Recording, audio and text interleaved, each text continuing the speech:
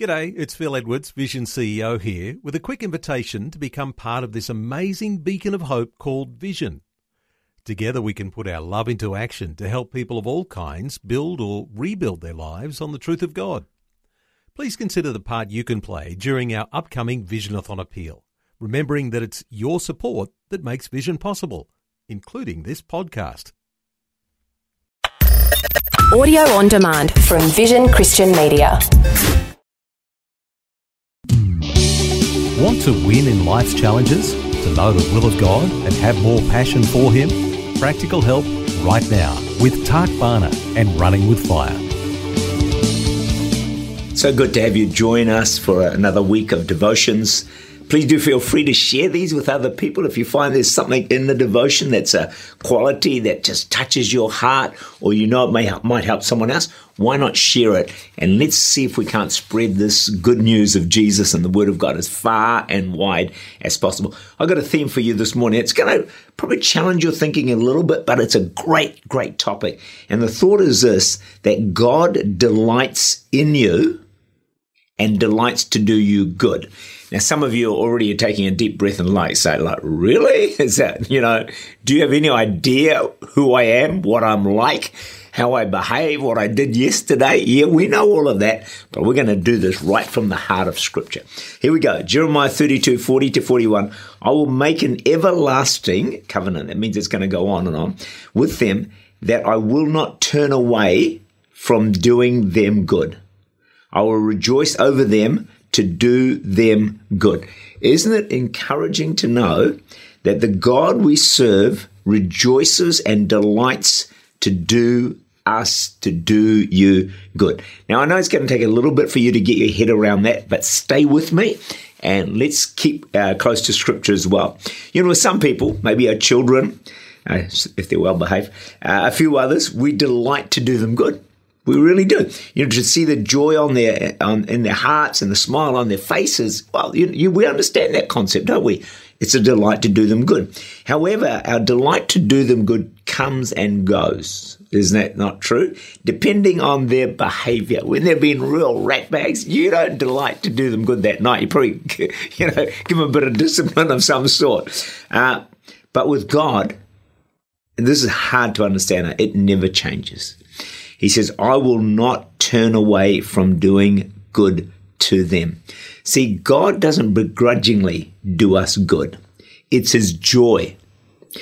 It's to do good. It's like it satisfies something within His heart to do Him good. Like when I do good to my grandchildren, I know it blesses them, but actually it satisfies something within me as well. That's what God's like. There's something in the heart of God.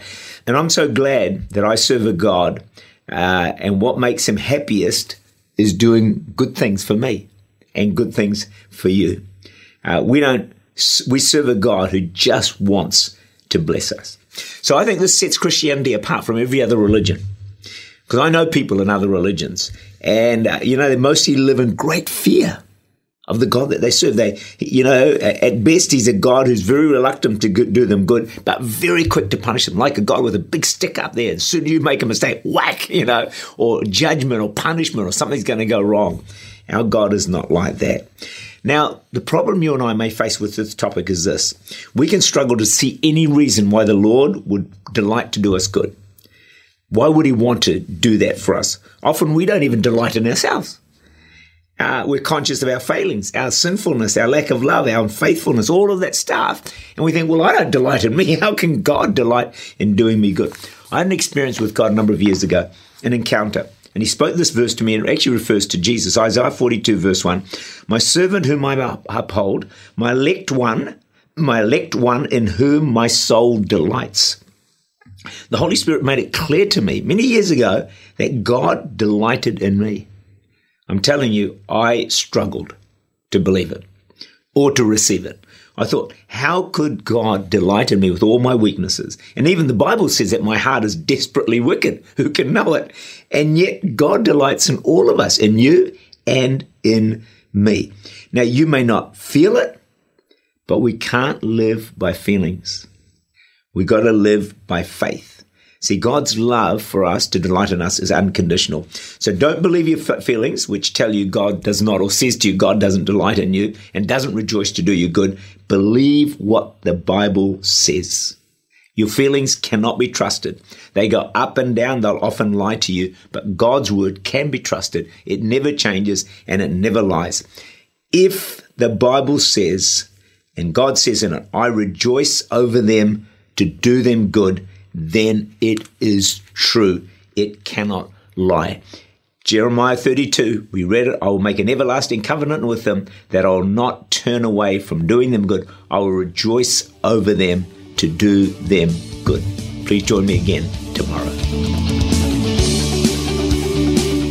Tak Bhana is the Senior Pastor of Church Unlimited in Auckland, New Zealand.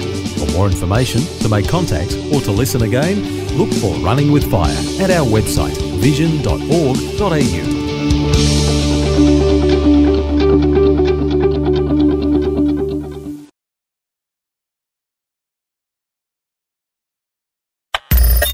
Thanks for taking time to listen to this audio on demand from Vision Christian Media. To find out more about us, go to vision.org.au.